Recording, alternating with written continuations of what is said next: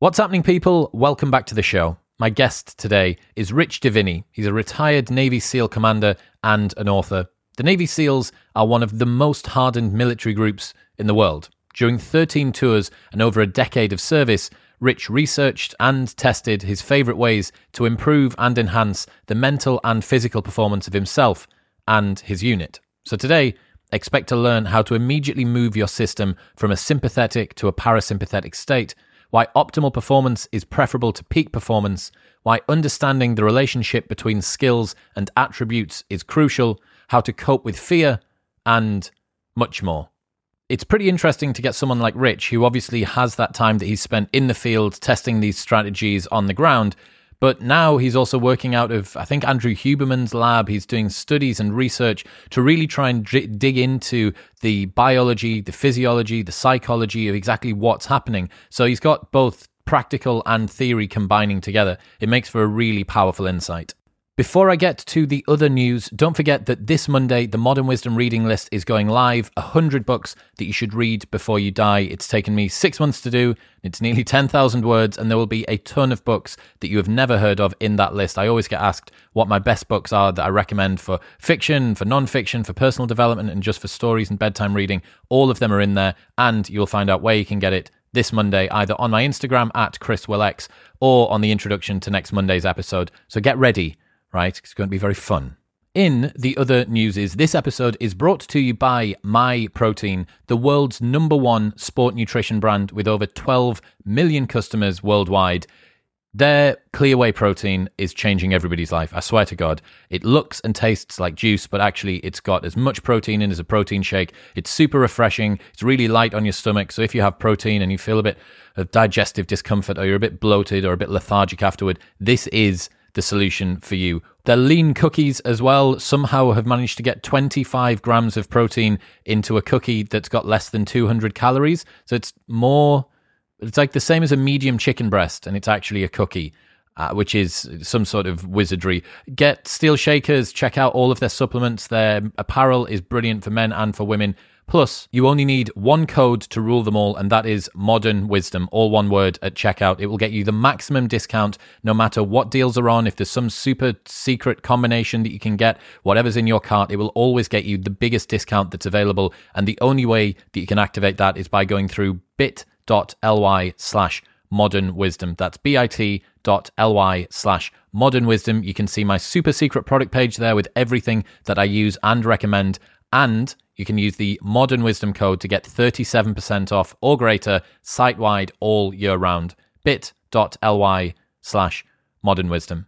In other news, this episode is brought to you by Manscaped. They have just released the brand new and improved Lawnmower 4.0. They've spent 18 months perfecting it, and they've finally got it released. It's a waterproof cordless body trimmer that obsesses over technology to provide you with the best tools for your grooming experience. They've updated it and upgraded it so that the advanced skin-safe technology means that there is nothing for you to worry about. You can even adjust the settings to get the length that you like now, so you can do 3D designs, perhaps. Also, it's got an LED light. It's waterproof so that you can shave in the shower, and a 90-minute battery so that you can keep going for longer if you find out that maybe you've got more hair than you thought you did. It makes a great gift if you're looking to buy the man in your life something, even if you are that man and you need to treat yourself. You can get 20% off and free shipping by going to manscaped.com and using the code Modern Wisdom at checkout.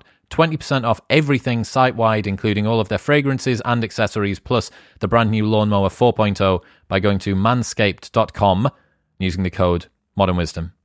But for now, it's time for the wise and wonderful Rich Diviney.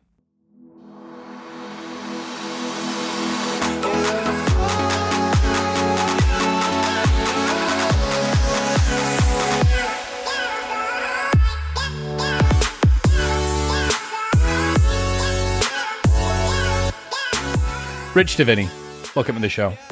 How are you, my friend? It's good to be here. Thanks for having me.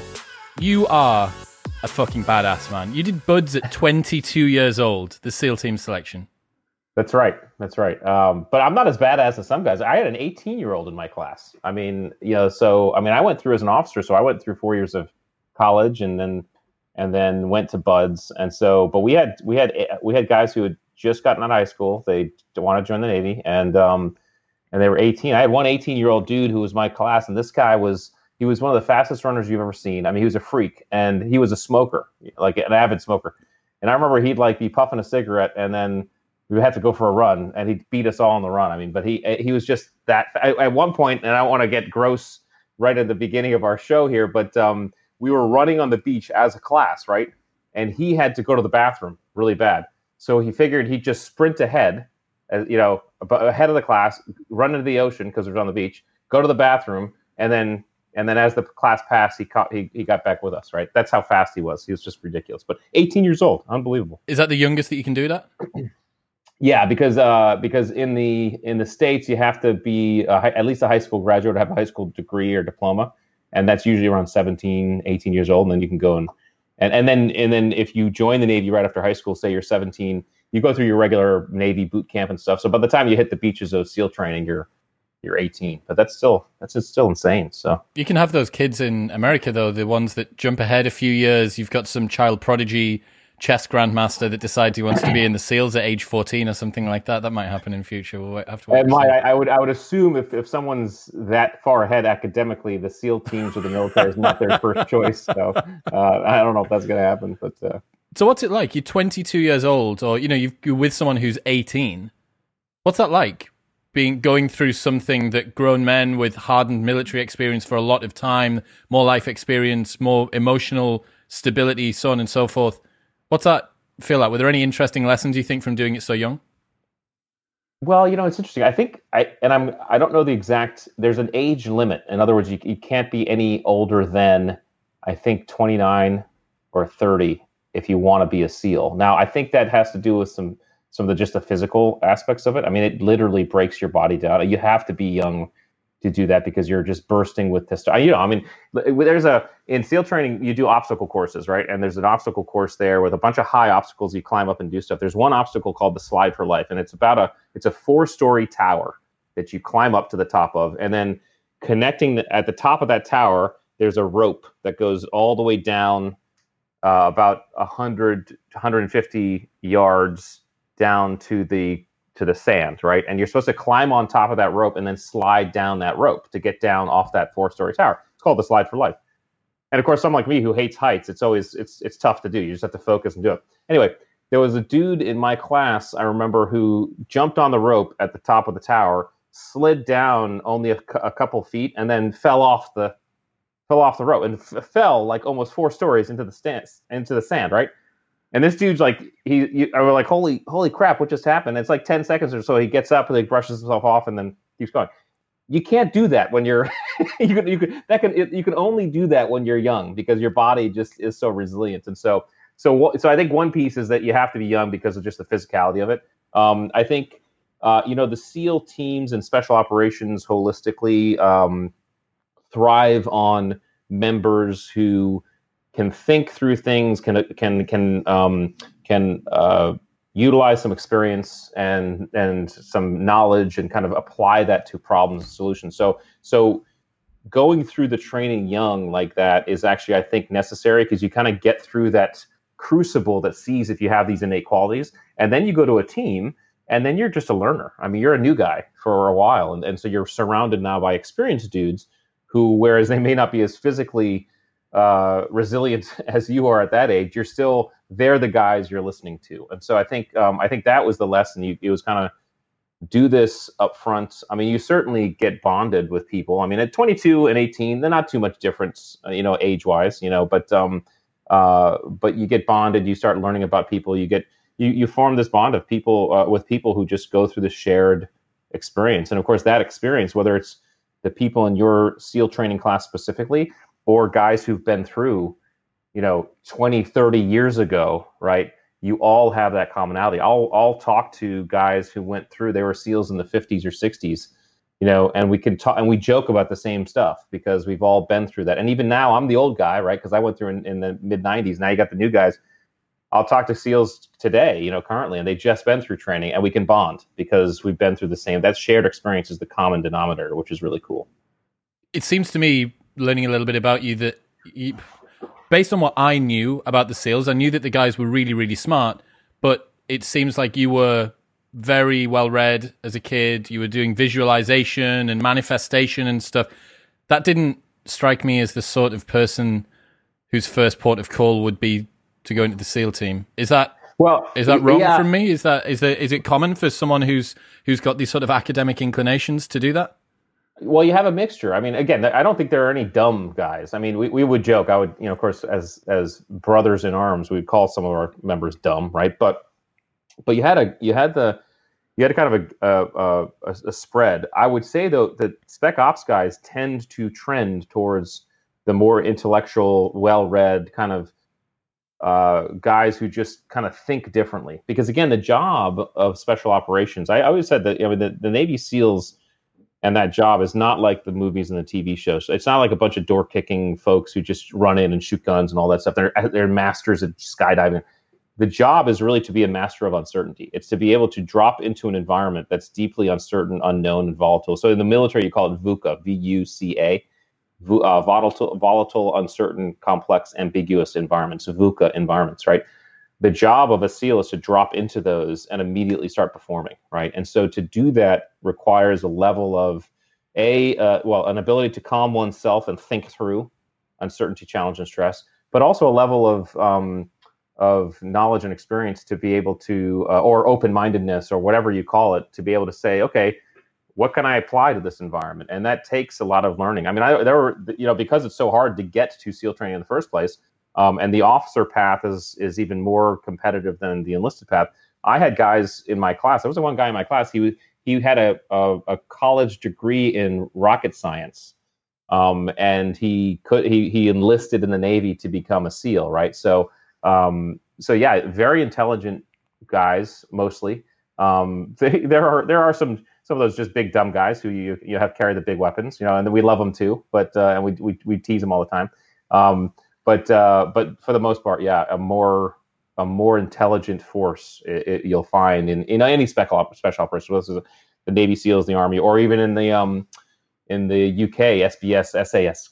I mean, it's amazing. We work with those guys all the time, and we're so similar, right? Because it attracts this type of mindset, which is I think a little bit more deep thinking. What were some of the differences between you and the British Special Forces, if you noticed any? I mean, very few. I would say that they're better drinkers, but even that,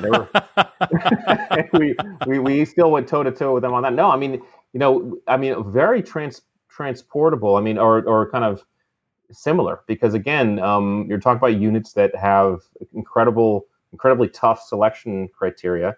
The job is to do incredibly tough, dynamic, complex things and think differently. And so we would get on with those guys, and whether it was the Brits, the Germans, the Italians, the Israelis, I mean, all of us, it was cool because the difference was accents. That was it. Well, the thing is, you guys, no matter where you're from, the end goal is the same. Mm-hmm. To be able to drop in, to deal with the uncertainty, to deal with the ambiguous situation. And given the fact that everyone has the same genetic or almost exactly identical genetic starting points, there can't be an unlimited number of iterations that you can go from one point to the other. You guys need this outcome. So that's right. It kind of makes sense that you're going to have a framework that everybody feels a little bit of homogeneity with. Yeah, totally. And I think that some differences might be environmental. Like the Navy SEALs and the SBS guys and the German Kampfschwimmers, they're a little bit more similar because we kind of water focused, whereas the SAS, the Green Berets, and the GSG guys in Germany, they're kind of the land guys at the Army Navy. So you have the Army Navy stuff, which we always tease each other about, but ultimately we're all friends. I mean, we all think very highly of each other, so it's really cool. What was some of the big lessons that you took from dropping into these environments? So, the experiences that most normal people would have going into a client pitch in an office or something, the volume has been turned up to 11 from that, right? Yeah. Like everything, Yeah. The stakes are higher, the pressure's higher, the immediacy of your decision making has to be higher. What were some of the lessons and the learnings that you took away from that? Yeah, I think most of those came probably after the fact, or maybe as I gained more experience, as I got towards the latter part of my career, and I began to have the opportunity to look back on what makes us who we are. And I think the biggest lesson is our ability to deal with stress, challenge, and uncertainty, to be able to process it in a way that allows us to think logically through it. And that's born, well, first it's born of attributes, what you come to the game with, obviously, because you can't make it through training without some of these innate qualities. But then that's hyper developed inside of a career, especially those guys who go to combat, right? There is in fact a difference between spec operators who spend a career and they never get the chance to go to combat, because that happens. In fact, that's the majority of guys. Maybe not now, because we had 9/11 happen, and we have the war on terror, and the guys who've actually been to combat. And, I was just having coffee with Hank from the book. You read about. I just had coffee with Hank this morning. We were just talking about this idea that that the training ground, BUDS, Basic Underwater Demolition SEAL Training, which is the crucible inside of which you go through to become a SEAL, that's just the ticket to get in, right? And then if you happen to have the chance, like we did, to go to combat, that's when a lot of the testing begins, because that's when it's real. I mean, you go to BUDS and you can kind of say, well, they're not going to kill me. I mean, I remember saying that a couple times, because I was like, oh my God, this is really tough. And I was like, well, they can't kill me. I mean, that's not their job to kill me. So in combat, it's different. You are in a situation where the gloves are off, and if you do something wrong, death could be the result. And so I think the big lesson is the ability to hyper develop your sense and kind of process by which you deal with and walk through stress, challenge, and uncertainty. And it's very similar. This is similar to all spec ops folks, and probably regardless of country. But in my neighborhood, for example, quick example, because my neighborhood across the street from my house, there lives a SEAL. Down the road to the right, there's another SEAL. Down the road to the left, there's another SEAL, right? And I remember my wife saying, hey, I'm really glad these guys are in the neighborhood, because if you're gone and something would happen, I know I could go to these guys and they'd act the same way you act. And I'd say, what do you mean by that? It's like, I tell them, and they'd immediately calm down, and they'd start working the problem, right? Because that's what we do. And you hyper develop that ability. And that translates to every context of life. I mean, when COVID hit and we were all quarantined, I felt myself kind of like, okay, yeah, what's next? How are we gonna step through this? There was not really a lot of stress or anxiety, because it was kind of like, let's just walk through. Let's feel this out. So I think that's a huge lesson that everybody comes away with. How many deployments did you do? Oh boy, I did about 7 to Iraq. I did about 5 to Afghanistan, and I did some other ones around the world I can't really talk about. So I mean, overall, I did about 13 plus deployments throughout my career. 20-year career. So after you've done that, and actually while you're doing that, you begin to reflect on some of the lessons that you've learned. And then what's this mind gym thing? What happened with that? Yeah, so the mind gym, the reflection happened really. A lot of the reflection began when I was doing that. So what happened was I had the opportunity to get to select and be chosen and go through the selection process for one of our very specialized SEAL commands.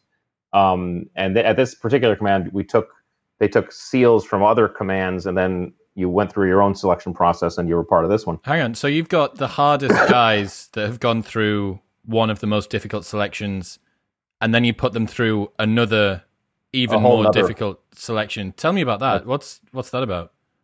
Well, it's so that they can actually do the job required by this specific command. And there's still about a 50% attrition rate. And so I was there for a little while, and then they put me in charge of the selection process and the training process for that command, which is really where I began to kind of reflect, because I said, okay, this is cool. I get to look back and look at it from kind of a 50,000 foot view. So there are a couple of things that happened in there. First, one of my jobs when I took over that position was to look at operator resilience. How effectively were we performing on the battlefield, and how effectively were we actually being able to come back, and be resilient, be anti-fragile, kind of heal ourselves. That reintegrate back into life. That's a great way to put it. Reintegrate and grow from it. And so on that angle, on that pathway, I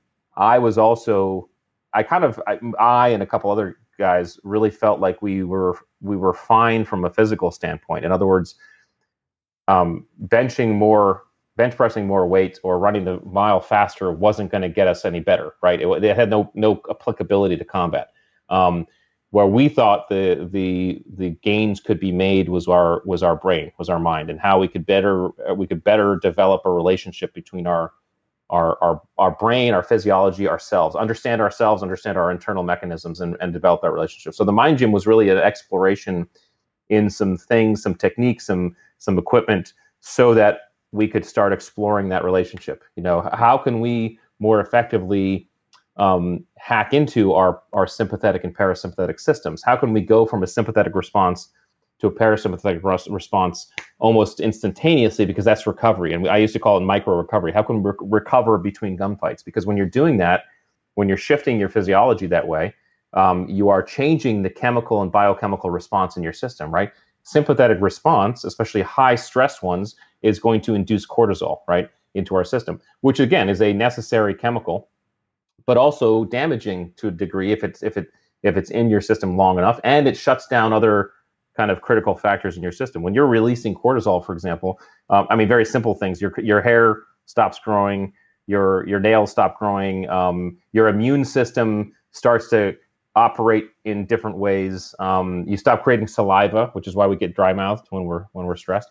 But there are some things that your body basically begins to cipher energy to very critical components and elements of your system, all necessary for survival in stress, right? However, our body's also designed to shift to the parasympathetic. The parasympathetic system is the recovery, the rest and recovery. That's when we begin to make DHEA, for example, in our system. DHEA is a rebuilding chemical and neurotransmitter that not only repairs the damage done by cortisol, but also starts to it's a foundational elements of testosterone and estrogen, for example. So we can, in fact, through breathing, through visualization, through certain visual techniques, we can actually we can deliberately move our systems from sympathetic to parasympathetic. And so we started exploring some ways that we could help operators train to do that. And that was the inception of the Mind Gym. I don't know where the Mind Gym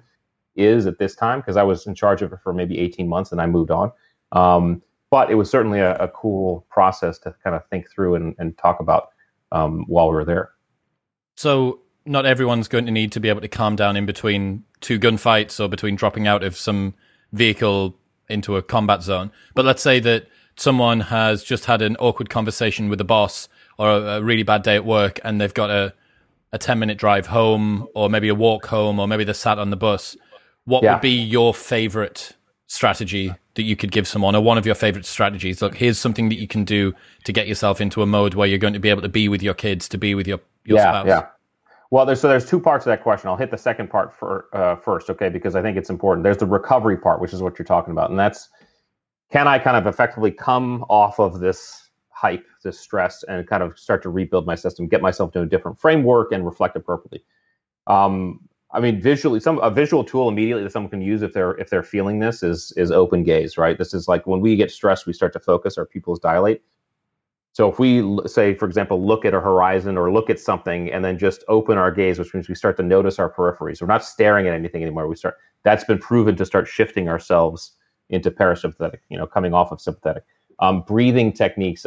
When we hold our breaths, right?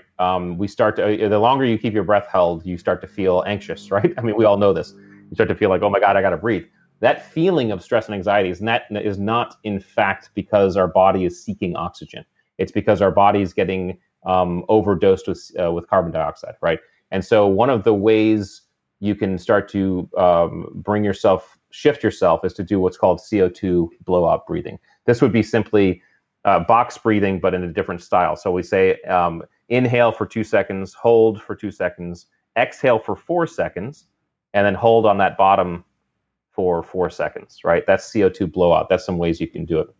And then I think one really important way, a cool one, especially if we're driving home or on the tube or whatever, and we are on the bus and have some time, is visualization. Visualization, our brains apply different neurotransmitters and chemicals and biology to different situations we're in. And those situations that bring us joy and comfort and peace come with that, the reason why we feel that is because we're getting a burst of really cool, powerful chemicals. We can, in fact, visualize effectively those same situations and induce that same chemical response. It's the same reason why when we think about bad experiences, we get triggered and we get bad chemicals. This is the root of PTSD. The root of PTSD is folks who continually get triggered by a memory of a bad experience, right? So it's almost like they're reliving it, but they almost are, because physiologically they're getting those chemicals. You can do the same thing with great experiences and great visualizations. One of the things I used to do is my boys are 16 and 14 now, but when they were little, they used to take naps on my chest. I used to just lay on the couch and they'd nap on my chest. Such a wonderful bonding feeling when you can do that with a child.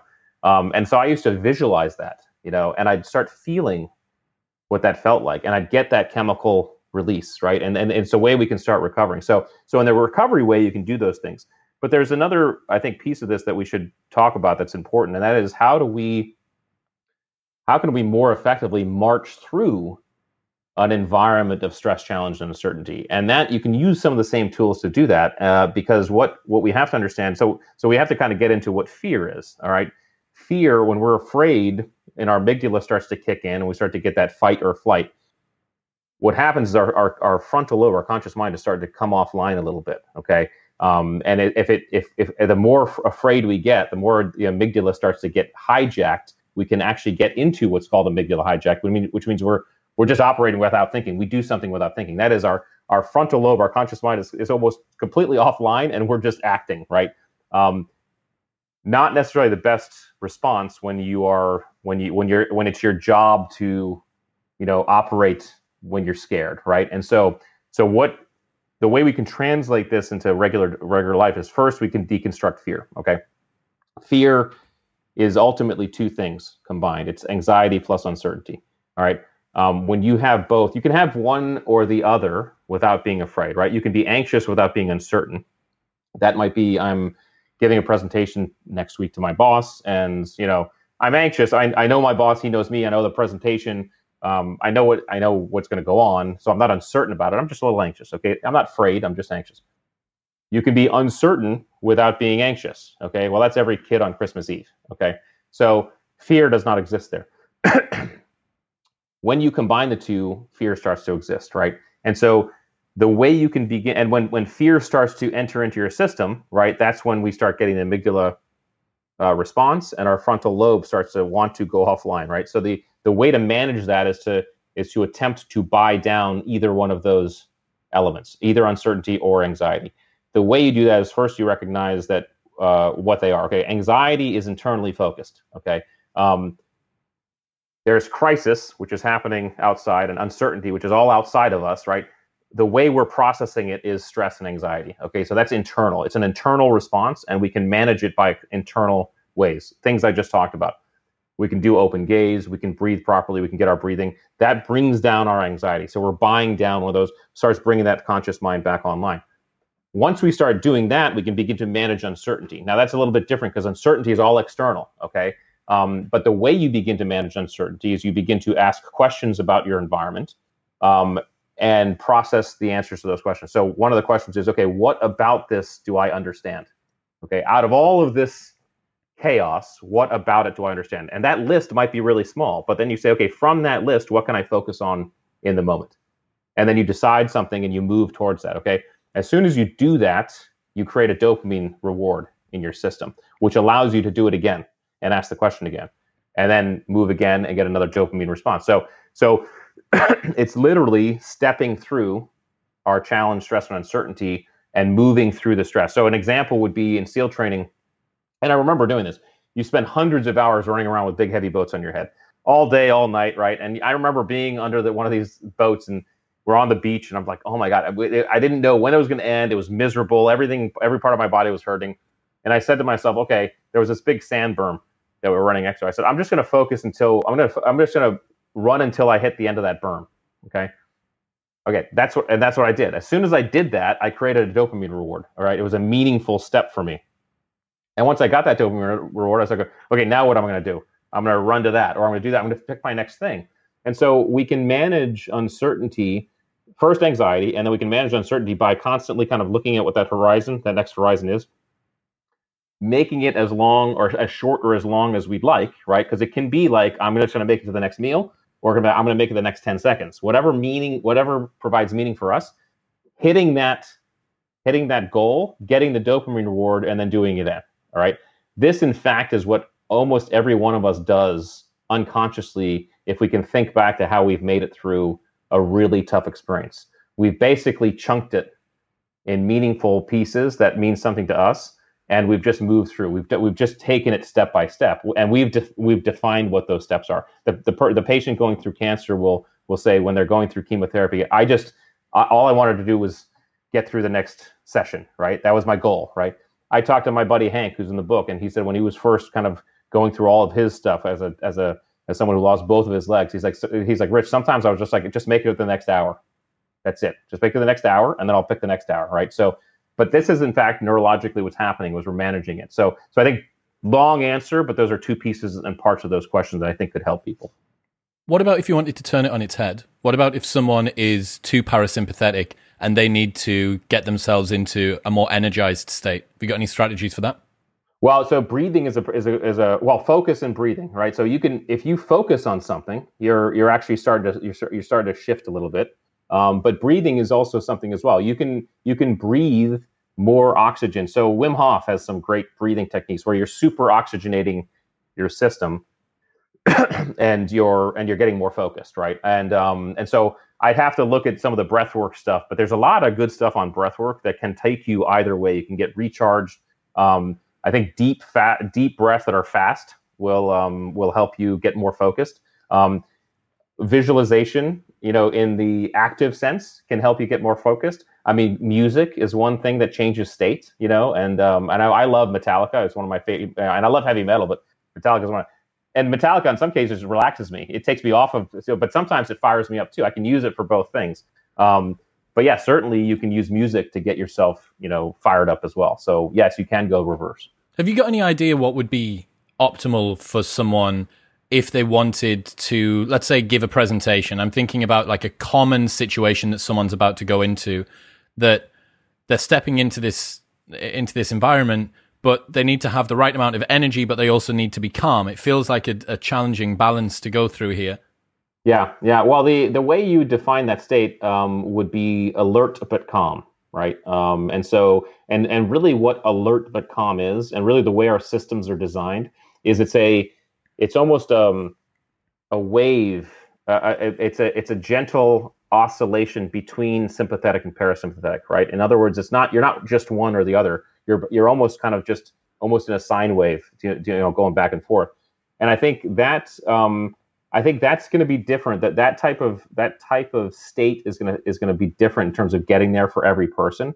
But you almost want to be just, I think, excitement, kind of a calm excitement, right? I mean, the good news is all of us as human beings can draw upon our own experiences to figure out what this feels like for us. Every one of us has felt this. You felt a time where like, oh my gosh, I'm fired up, but I'm like really calm and focused. I'm like almost in the zone. This is what Kotler talks about. That would be actually flow state. A flow state would in fact be that oscillation between the two, right? And so my advice would be, think back to situations where you felt that and ask yourself, okay, what are those?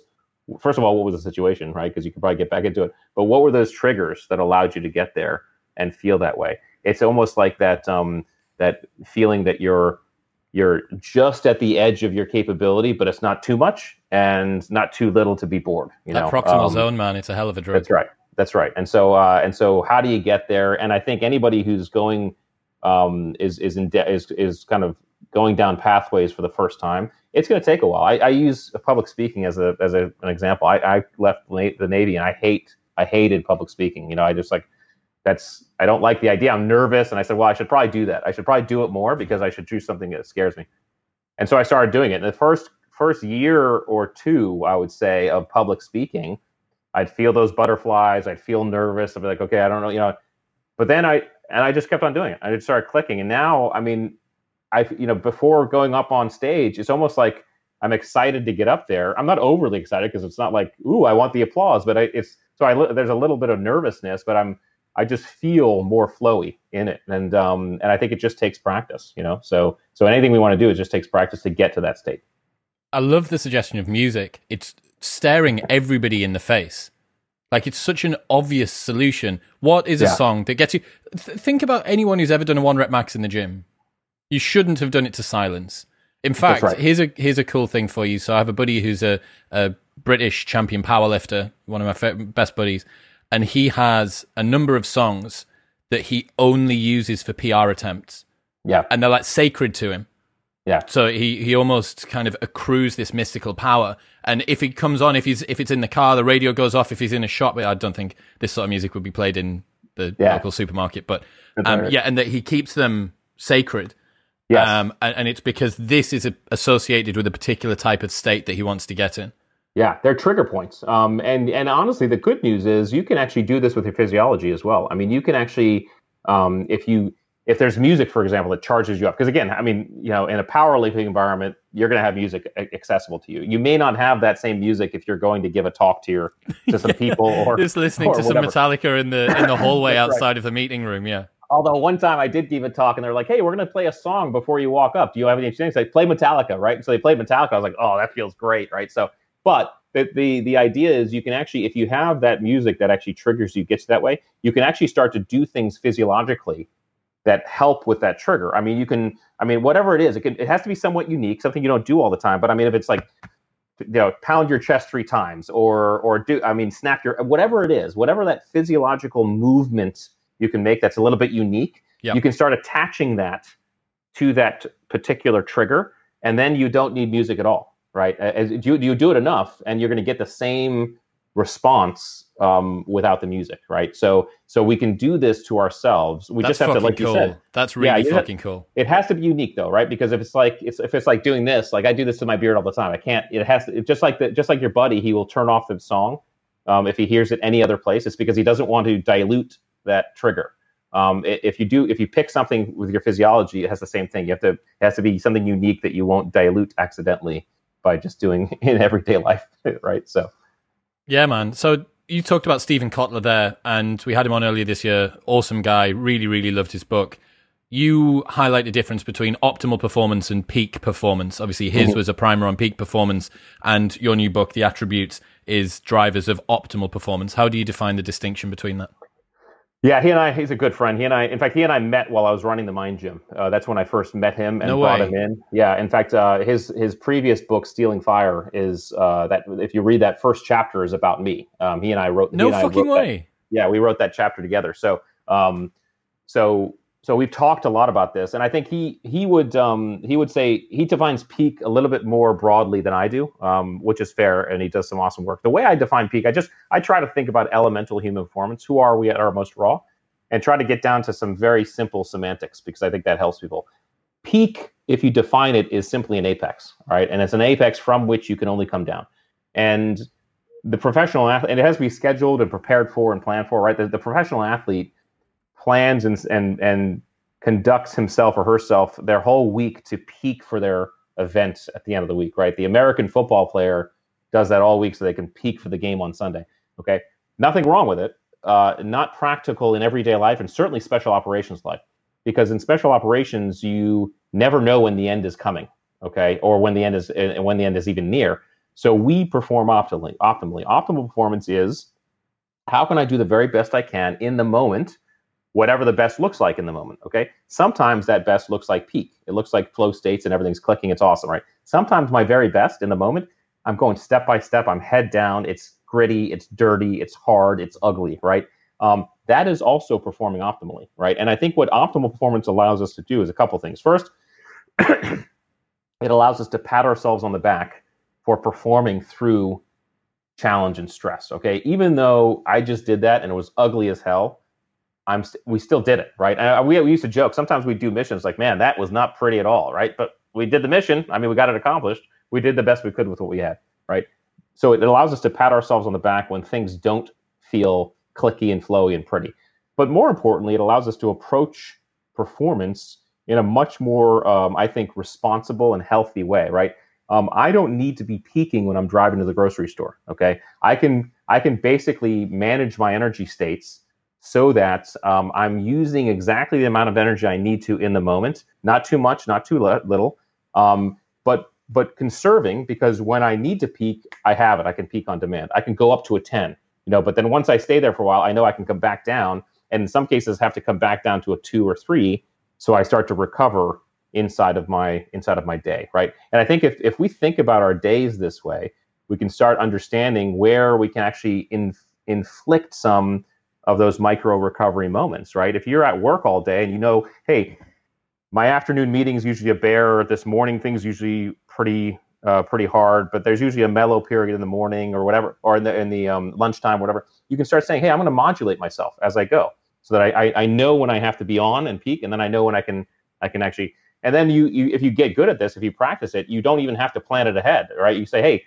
I got a moment here. I'm going to take 5 minutes. I'm going to take 2 minutes at my desk to visualize before I walk into my next meeting. I'm going to take 10 minutes on my drive home to listen to some really great music to get me in a great state, so that when I get home, I can be right there with my kids, and I'm not bringing what I have home with me. And so I think if we look at performance from an optimal standpoint, it allows us to be more human for the duration of life, which is inherently unpredictable. Yeah, smearing that peak performance across time, right? Because you're totally correct. Like the ability to move in and move out, to speed up and to slow down, that is where the difference is going to be made, because it's going to permit you need to match the output to the demands. That's precisely what the analogies to workouts are fairly obvious here. But if you're running a marathon, you don't go out at a sprint. That's right. Or you sprint in certain moments, right? I was working out with a buddy of mine. He actually is a trainer. It was about a year ago, and he was making me push these sleds, these weighted sleds, and it was over about, of course, like 50 yards or something. And he was timing me, and I said to him, "What are you timing?" He said, "Well, I'm timing I'm basically measuring aerobic versus anaerobic capacity. So I'm timing how much power you have when you start your push, and comparing that to your power state as you get to the end of the 50 yards." And I said, "Okay, what are you finding? What am I doing?" He said, "Well, interestingly enough, you come out when you push out initially, you basically start at the same pace that you finish, right? It's even the whole way." I said, "Well, how do you do it?" He's like, "I always start, and I start really powerfully, and then I slow down as I go."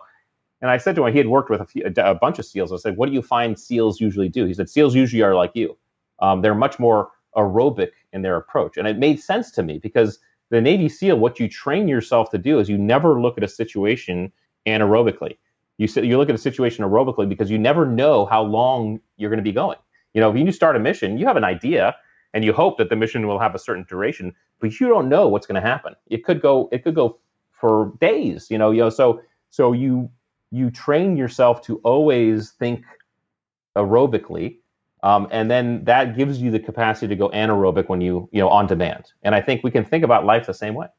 I did that today. I had a workout this morning, and I pushed it far, far too hard. And anyone that's done the acid bath CrossFit workout, you know what happens. You cross that anaerobic threshold, and it's just a ticking clock. It's like watching an asteroid very quickly come for you. And you're like, there's a wall here. Okay, so we've distinguished between optimum and peak performance, and then there's also a distinction to be made between attributes and skills. Yeah.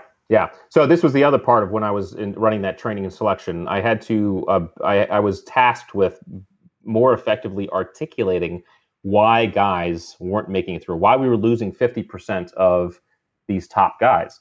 Because the excuses we had, the explanations we had were unsatisfactory. There were things like, well, they couldn't shoot very well, they couldn't do this. And these were experienced SEALs. Obviously, they could shoot. Obviously, they could do this stuff. This is when I began to separate these things, because there's a difference. When we look at performance, we often focus on skills. And the reason why we focus on skills is because skills are highly visible and they're highly measurable. So skills, just to break it down, are not inherent to our nature, right? We're not born with the ability to shoot a gun or ride a bike or throw a ball. We learn to do those things. We're taught to do those things. And they direct our behavior in known situations and environments, right? Here's how and when to shoot a gun. Here's how and when to throw a ball or ride a bike. As such, they're very easy to assess, measure, and test. You can see how well anybody does any one of those things. What they don't tell us is how we operate when the environment becomes unknown and uncertain, when we're deep in challenge, uncertainty, and stress, because it's very difficult, if not impossible, to apply a known skill to an unknown environment, right? This is where we lean on our attributes. Attributes are more innate, or they are innate, right? All of us are born with levels of situational awareness, adaptability, of patience.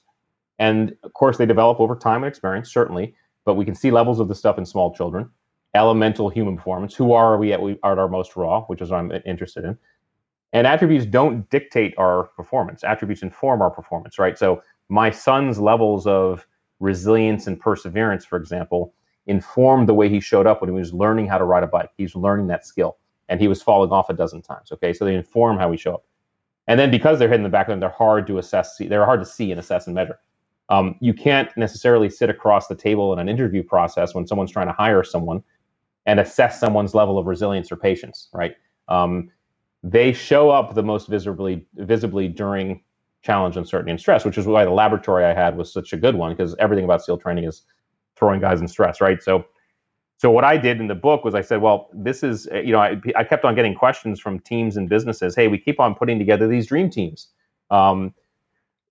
Best salesperson, best marketing person, best lawyer, but whatever, best. Put them all together. And it works for a little bit, but as soon as the plan changes or there's a turn or things don't go as planned or the teams start to fall apart. They start turning toxic. And they said, what's going on? I said, well, it's quite simple. You're picking your team based on the wrong things. You're picking your team based on skills versus thinking about attributes. These attributes are what tell us or what indicate our performance in uncertainty, challenge, and stress. And so the good news is we have all the attributes, okay? But the difference in each one of us are the levels to which we have each. So adaptability is the one I usually use as an example. If 10 is high and 1 is low, I'm probably a level 8 on adaptability. What does that mean? That means when the environment changes around me outside of my control, it's fairly easy for me to go with the flow and roll with it, okay? I just adapt. Someone else might be a level 3, okay? Which means the same thing happens to them. It's difficult for them to go with the flow. Much less tolerance, yeah. Yeah, much less tolerance. Again, no judgment on where we show up. All of us, if we were to line up all the attributes like a row of dimmer switches on the wall, we'd all have different levels. Our lines would look different. No judgment there, okay? Because, it'd be like judging our hair color. The idea is, can we figure out where we stand on some of this stuff? So A, it can give us information on how we perform, and B, we can start making some decisions as to whether or not we want to improve and develop certain attributes that we might not have a lot on, but we want more of. I had James Clear's Atomic Habits in my head while I was reading it, and I thought of, you don't rise to the level of your skills, you fall to the level of your attributes. Yeah, I would add something because there's a saying in the teams, you don't rise to the level of your in stress, you don't rise you don't rise up, you basically fall to the base level, right? So this is why training and skills is important, but we have to not overemphasize it. If you can do something at a very unconscious level, if you train so much that you can do it without thinking about it, it's probably a good bet that when things get rough and ugly, you'll still be able to do that, right? And that's almost like making a skill an attribute in a way. It's internalizing it so much that it becomes second nature. The boxer that's slipping punches without consciously thinking of it. That's right. But we have to understand that if someone is, for example, inherently unadaptable, okay, they can train a skill in a known environment all they want and become really good at it in a known environment. As soon as the environment changes, though, that low adaptability is going to kick in. So they may, in fact, not be able to execute that skill as deftly as they could in that known environment, right? So it's all interrelated. And I had thought about writing the book. I could talk about how these all interrelate and interplay, but it would have been a 1,000-page book and it wouldn't have been published yet. So it's really just a basic intro on the reader saying, okay, how does this show up for me in my life? And then if you're a business owner or inside of a team, how does this show up for my team? Because the best teams are made up of attributes that mesh, right? And balance each other and mutually support each other. That's the best team. So to know this stuff is actually really good. Were you tempted to create a hierarchy at all? Or are there some that you think are fundamental and enable others to come out of them? You've mentioned adaptability a fair bit. It seems like that would be more of a foundational type of attribute than perhaps some of the others. Yeah, I did. I thought about creating a hierarchy, but what I recognize is that it was probably irresponsible for me to do that. A, I don't have any psychological background, and B, I just think everybody's so different and so subjective. And the attributes play off of each other in very unique ways, right? So So someone who has low adaptability, for example, but might be high on open-mindedness, they might be perfectly okay. That those balance well because the open-mindedness helps the adaptability, right? Someone who is let's give another example. Someone who is low on, say, situational awareness, okay, but high on, well, what's another one? Let's see, high on cunning or something like that. That could play off of it. Someone who's a little bit higher on narcissism, but also high on humility. Wonderful combination there. So again, the problem they're not just seen in isolation, right? They're all very interrelated.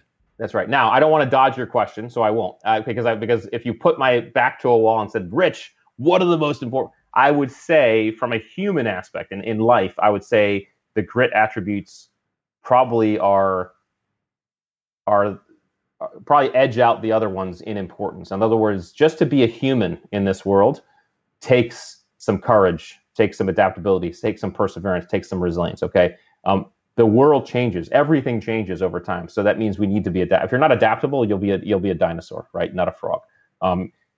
There's going to be stuff that scares us all the time, right? If we can't be a little bit courageous, we're going to be sitting in our houses, for the rest of our lives, right? So I think the grit attributes, if I were to place them, if I were to eke one or a set of attributes above the rest, I would eke that first set, that grit set, above the rest. But that's the best I'll do. Just a little bit more scalable, right? It's just able to be a little bit more sort of diverse like that. Is there someone from your experience, have you met someone that comes to mind as like the most gritty human or some of the most gritty humans that you've met? Any stories from back in the day? Well, so again, Hank and I were talking about this when we're having coffee. Grit is also subjective. And we both would say, there are people who are very gritty in certain situations who in other situations, fall into puddles, right? And who's to kind of place value on someone's ability to move through challenge and stress? There are kids in the children's hospitals who are fighting cancer who have more grit in their little finger than most Navy SEALs I've ever met in my life, right? So yeah, I don't know. I think I've certainly met tons of people with tons of grit, but grit is everywhere. I think every human being has some of it in them, and there are stories abound of people who you're like, oh my gosh, how the heck did that person get through that? And you look at their ability to kind of gut it out, and you're like, I don't know if I could have done that. You really admire and respect that. So the answer is yes, I've met those people, but they're all around us, and it's inside of us too. I got some buddies that are going through, a couple of different fellas and mates that are going through like some challenges at the moment, and I'm watching it unfold. So I get the benefit almost of being able to iterate on these strategic learning experiences each time I have a phone call or a text message or whatever. And it's insane, man. Like the level of resiliency that they're showing is just like, it blows my mind. But on the flip side, it's very domain specific. Mm-hmm. You can imagine a guy who is an animal on the field of battle, but really struggles when him and his missus have an argument. So not only are the attributes themselves also interdependent, but within different domains, some of them interact in a different way. Yeah. I've had this in my head ever since we started talking. Have you looked into behavioral genetics much? I haven't much. I've heard of it, but it's one of those things I have on my notepad to look into. Yeah. So I think there's so much crossover between what you're talking about here. So the heritability of particular traits, right, that manifest. Right. So how much is your height dependent on your parents' height? How much is your likelihood for depression or schizophrenia or penis length or like marital instability? How much is this heritable? And it maps so nicely onto the attributes and the skills model that they don't dictate, but they do inform. They do inform. And this, you bring up a great point. So I want to just go back to one point you brought up, because I think it's important to hit, and then I'll hit this next one. The fact that you said you're on phone calls with these friends who are going through this stuff, that is of enormous importance, okay? Because a lot of these attributes, they also are enhanced by help, by others. Others help us be more courageous. Others can help us be more adaptable. Others can help us be more resilient, right? So if you are someone who's going through something hard, go find people, go find help. They will help you do it. And if you're a friend who has a friend going through something, be someone who can help them, right? So I think that's number one. Number two, in terms of the kind of nature or nurture part of this, I think it's really important for us to understand. The way I would say, I'm all for nature. Like, how do I show up in the world? Okay, but the way I would say it is this: we are all just like we're all human, right? So, but just like cars, we're different, right? So there's some of us are Ferraris, some of us are SUVs, some of us are Jeeps. Okay. And there's no judgment, okay? Because the Jeep can do things the Ferrari can't do, and the Ferrari can do things the Jeep can't do. It behooves us to look under our hood and see kind of which vehicle we are, because we may be a Jeep that's been trying to run on Ferrari track. Know thyself, man. Right? Know thyself. Yeah. Now, the cool thing about this life that we have is that if we are a Jeep that's running on a Ferrari track, we can do that. We can choose to be a Jeep running on a Ferrari track. But to run better on the Ferrari track as a Jeep, it'd probably be good to know what you can work on to run better on that Ferrari track as a Jeep. And you could be a Ferrari running on a Jeep track if you want. It's up to you.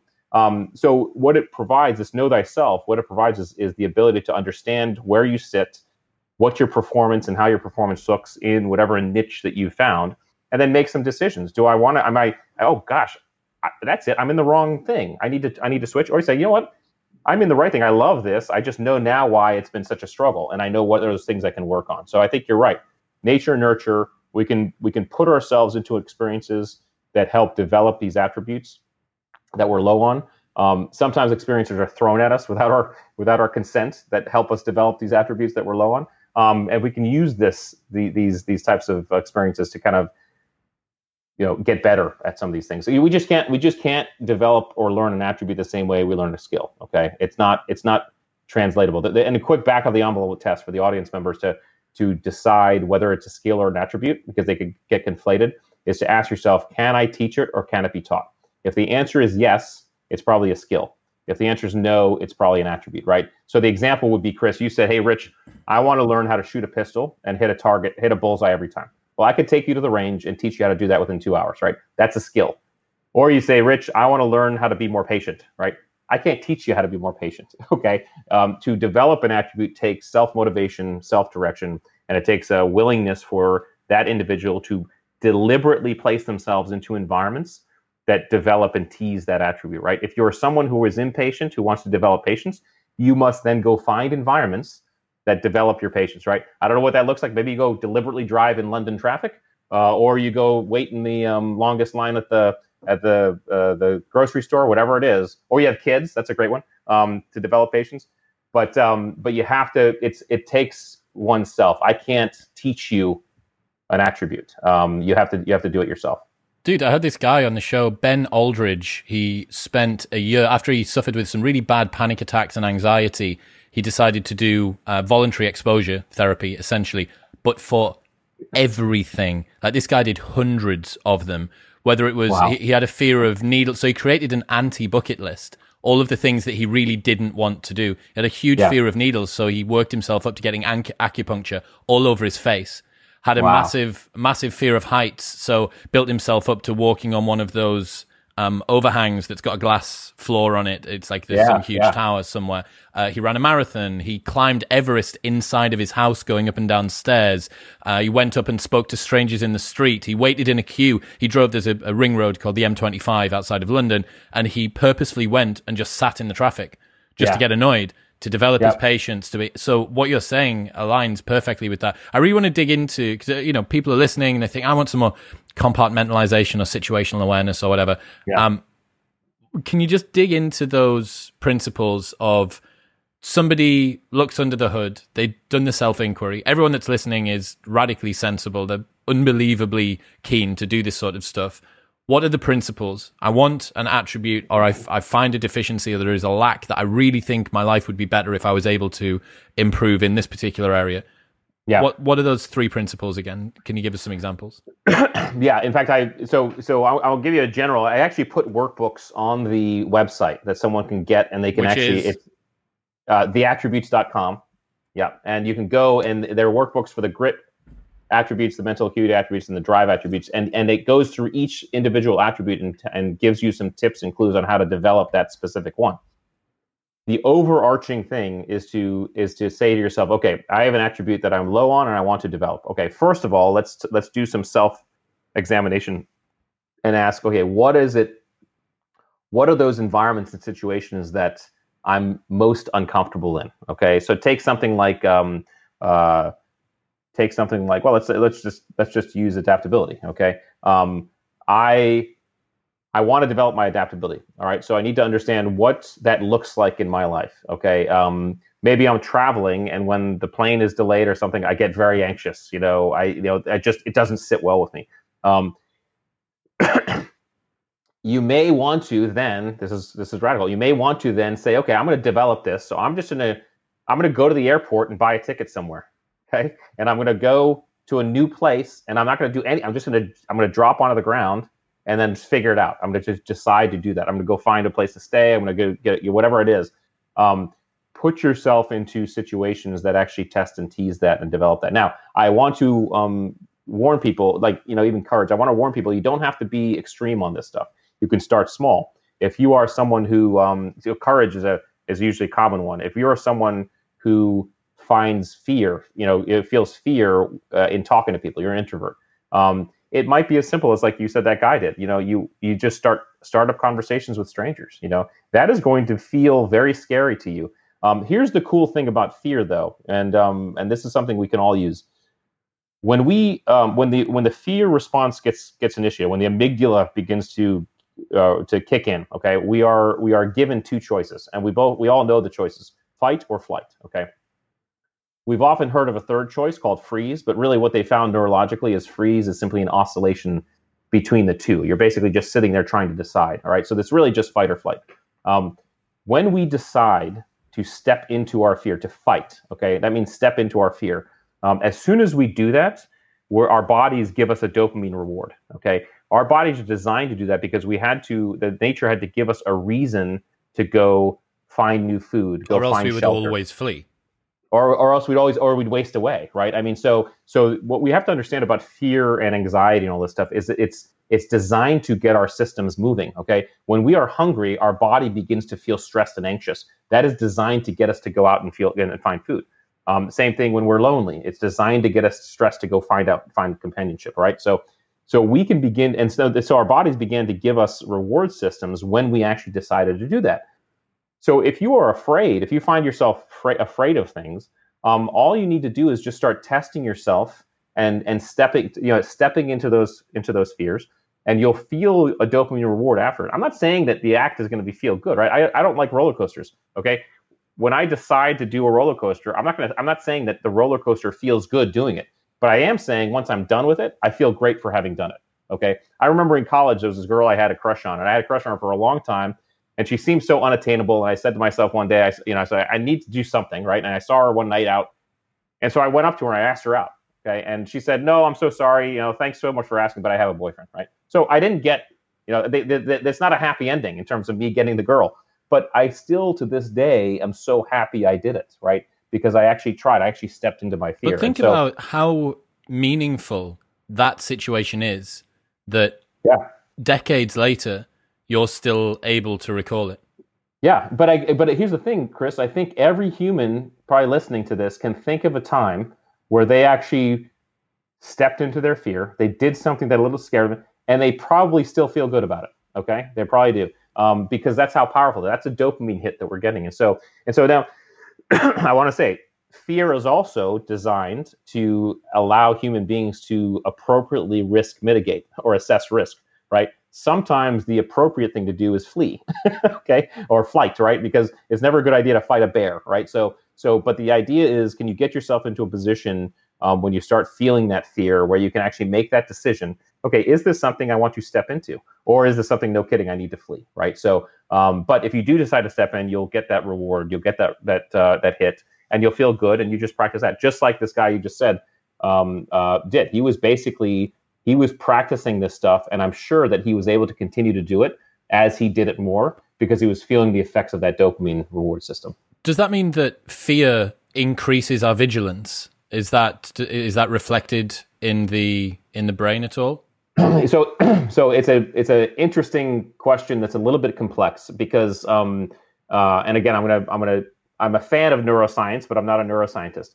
When we're afraid, when our body goes into fear response, what typically happens is we narrow our focus. Okay, so in fact our vigilance goes away because we're focused on a threat. This is why the alert but calm state is so important. When we're alert and calm, we are actually in a state where we actually have more vigilance because we're able to neurologically notice different things. Our brains, in fact, react faster when we are actually in that state. An example would be if you're at a stoplight, okay, and it's red, and you're staring at it, you're staring at the light, waiting for it to go green. If you're staring at it and it goes green, you're going to respond and go. You'll actually respond faster. You'll actually hit that accelerator faster if you're actually not staring at it. You're actually it's in your periphery, okay? And you see it go green in your periphery. Your response is faster. Now, I'm not advising anybody to go drag race, by the way, okay? But this is also why when we're riding our bike or running or something, and a bug hits our eye, and it's like, oh my god, that bug hit my eye. We blink, and we're like, oh my god, I can't believe I blinked right when that bug hit my eye. Well, our body actually did that. We were in an open state, and our body saw, before our brain saw, our body said, "Oh, bug coming, close the eye," so that so it didn't hit us in the eye. So we are actually, the alert calm state is the best for vigilance. When we were in a fear state, and we tend to narrow focus because our bodies are designed to focus on that threat and address it, and then get out of it. So it's a little bit of a complex answer. I understand. One of my favorite attributes that you go into is humor, actually, which I think would have been a surprise maybe to some people. It makes sense, but you wouldn't, when you're talking about optimal performance, humor perhaps doesn't come up as one of those. Can you dig into that for me? Well, yeah, again, we're talking about neuroscience again and neurobiology, because what laughing does, first of all, laughing is involuntary. It's like sneezing. Okay. If you laugh, it's because you did. All right. And, that's why comedians are such a gift, right? When we laugh, we get three powerful chemicals injected into our system, 2 neurotransmitters and 1 hormone. Okay. First neurotransmitter is dopamine. Just talked about that. That's a hugely powerful one. Says, hey, this is good. Keep doing this. The next one is endorphins.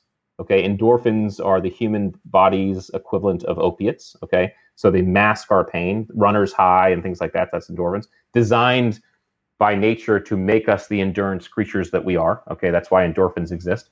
So we get dopamine, we get endorphins, and then we get oxytocin, which is a hormone. Oxytocin is known as the love hormone. Okay. It's a binding chemical between human beings. We get bursts of it when we embrace, human touch, when we have a great conversation, when we shake hands, when we acts of kindness between human beings induce oxytocin. It's a bonding chemical. So when we laugh, we get all 3 of those involuntarily, right? Laughing makes us feel better, okay? Because it's involuntary, because we get bursts with these chemicals.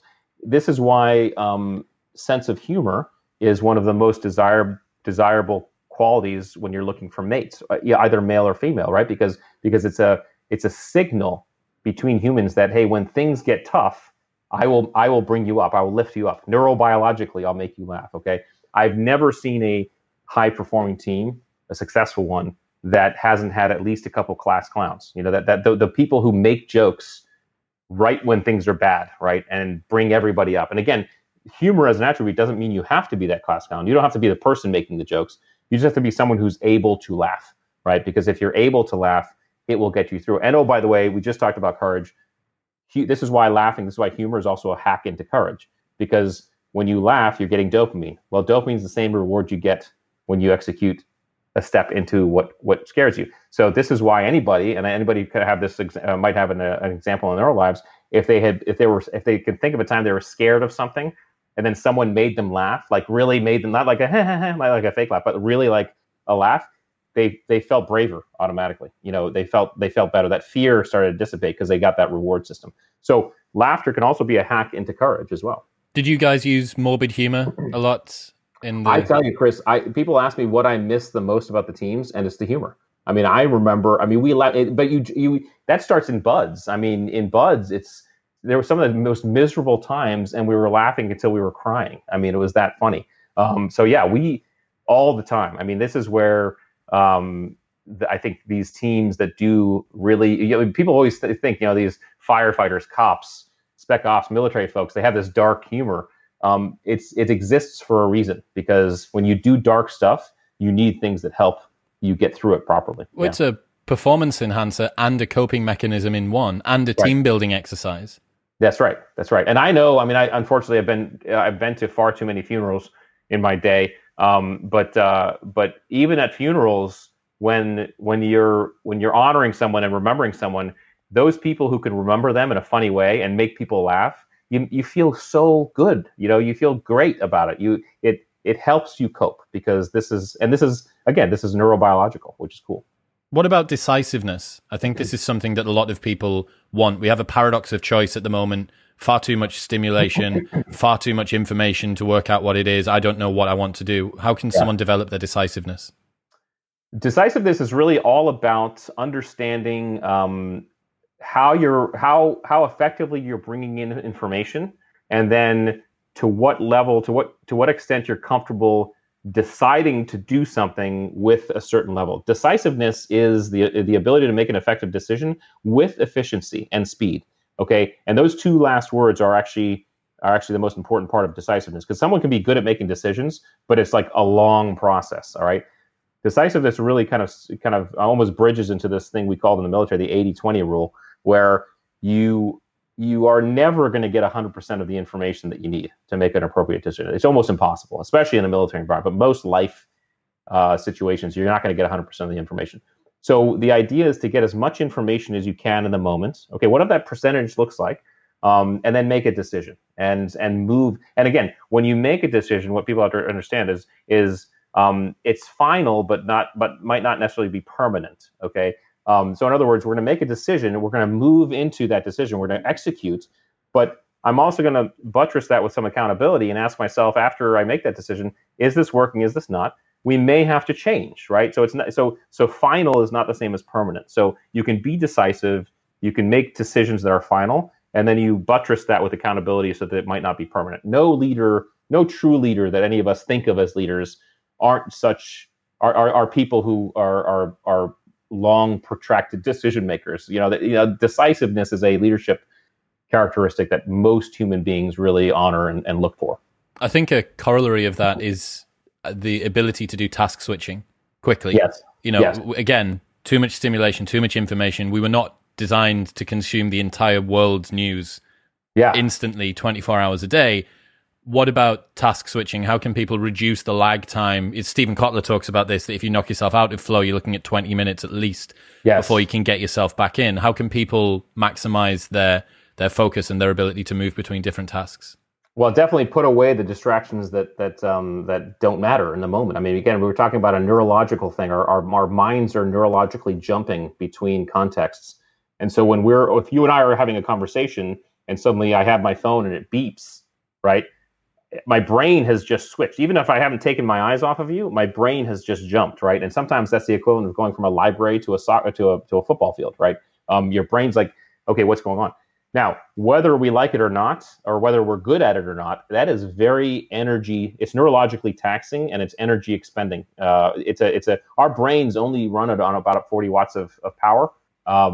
And task switching takes up a lot of energy, which is why if it happens a lot, we can feel exhausted. It's funny because people ask me, why, when we started the pandemic, all of us were quarantined. Okay, we're all in our house, right? Doing almost nothing. It feels like we're doing nothing all day, yet we're exhausted. Okay, why is that? Well, one of the reasons is because we went from a lifestyle where we had siloed environments of activity, right? I'm at home, then I'm in my car, then I go to work, and then I'm at the gym, and then I'm at home again, right?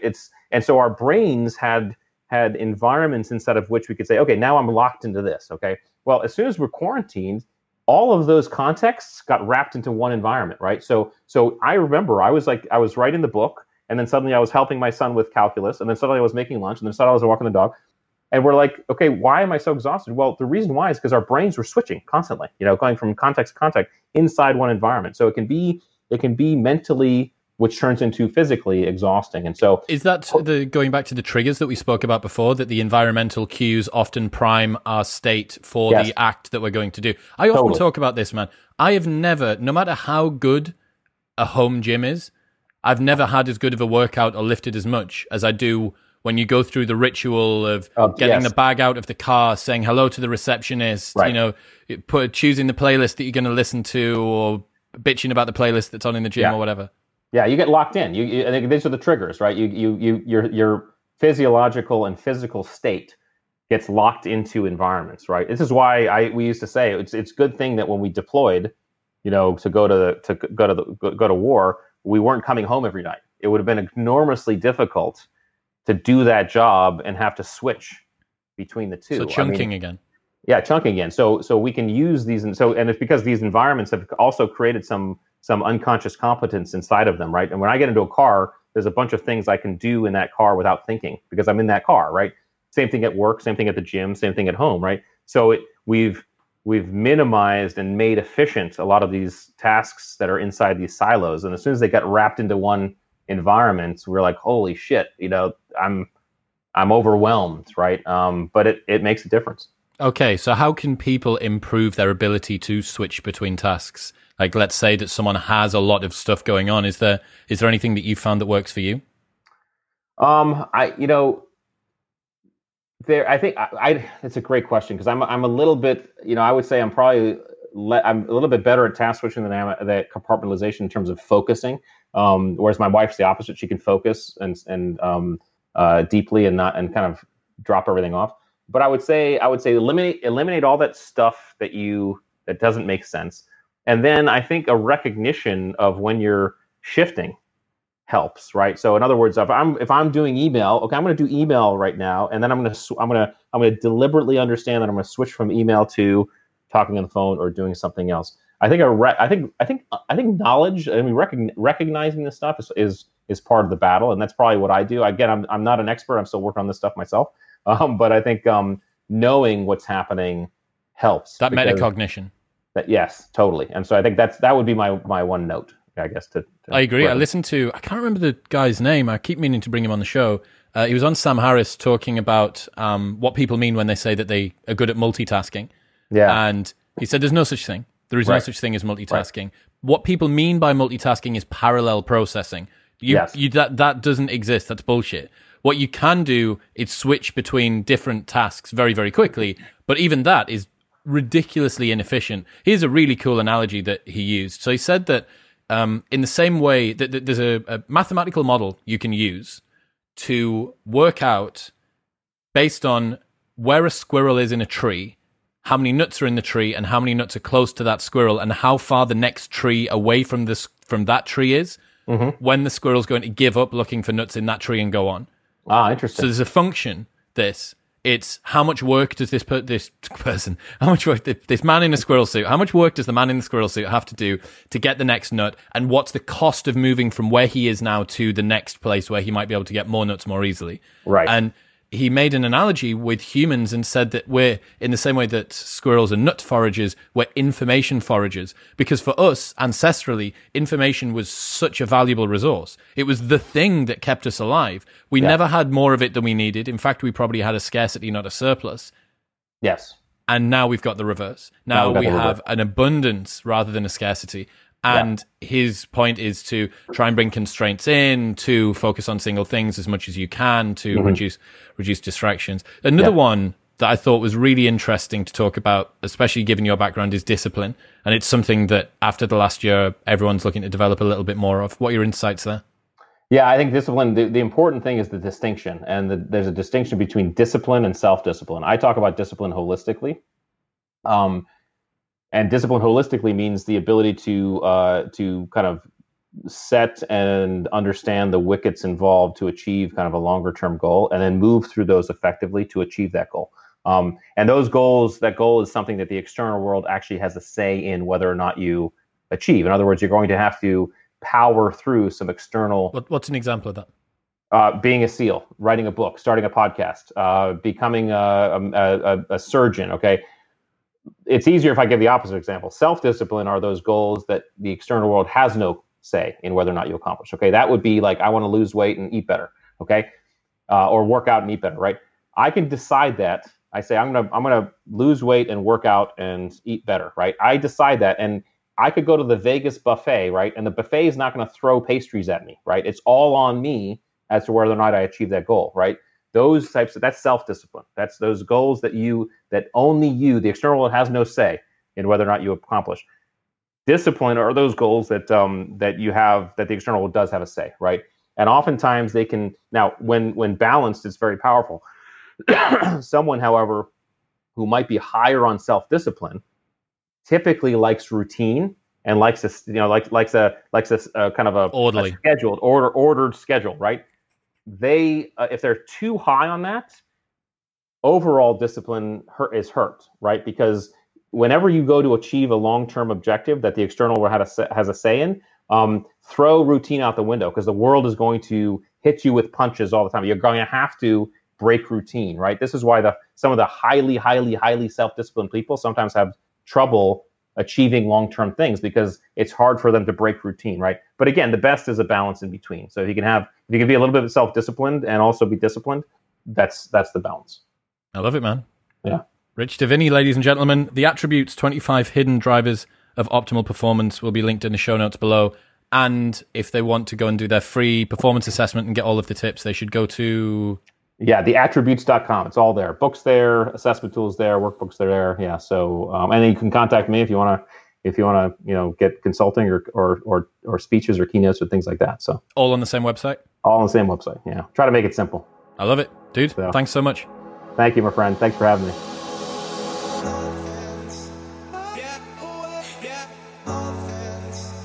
Thank you very much for tuning in. Don't forget that this Monday, the Modern Wisdom reading list goes live. 100 books that you should read before you die. I will tell you where you can pick that up this Monday before the episode and on my Instagram at ChrisWillX.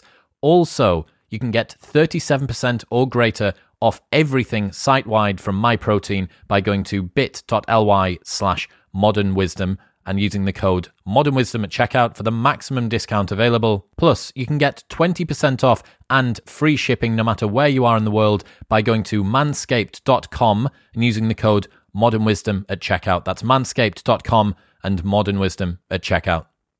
Peace.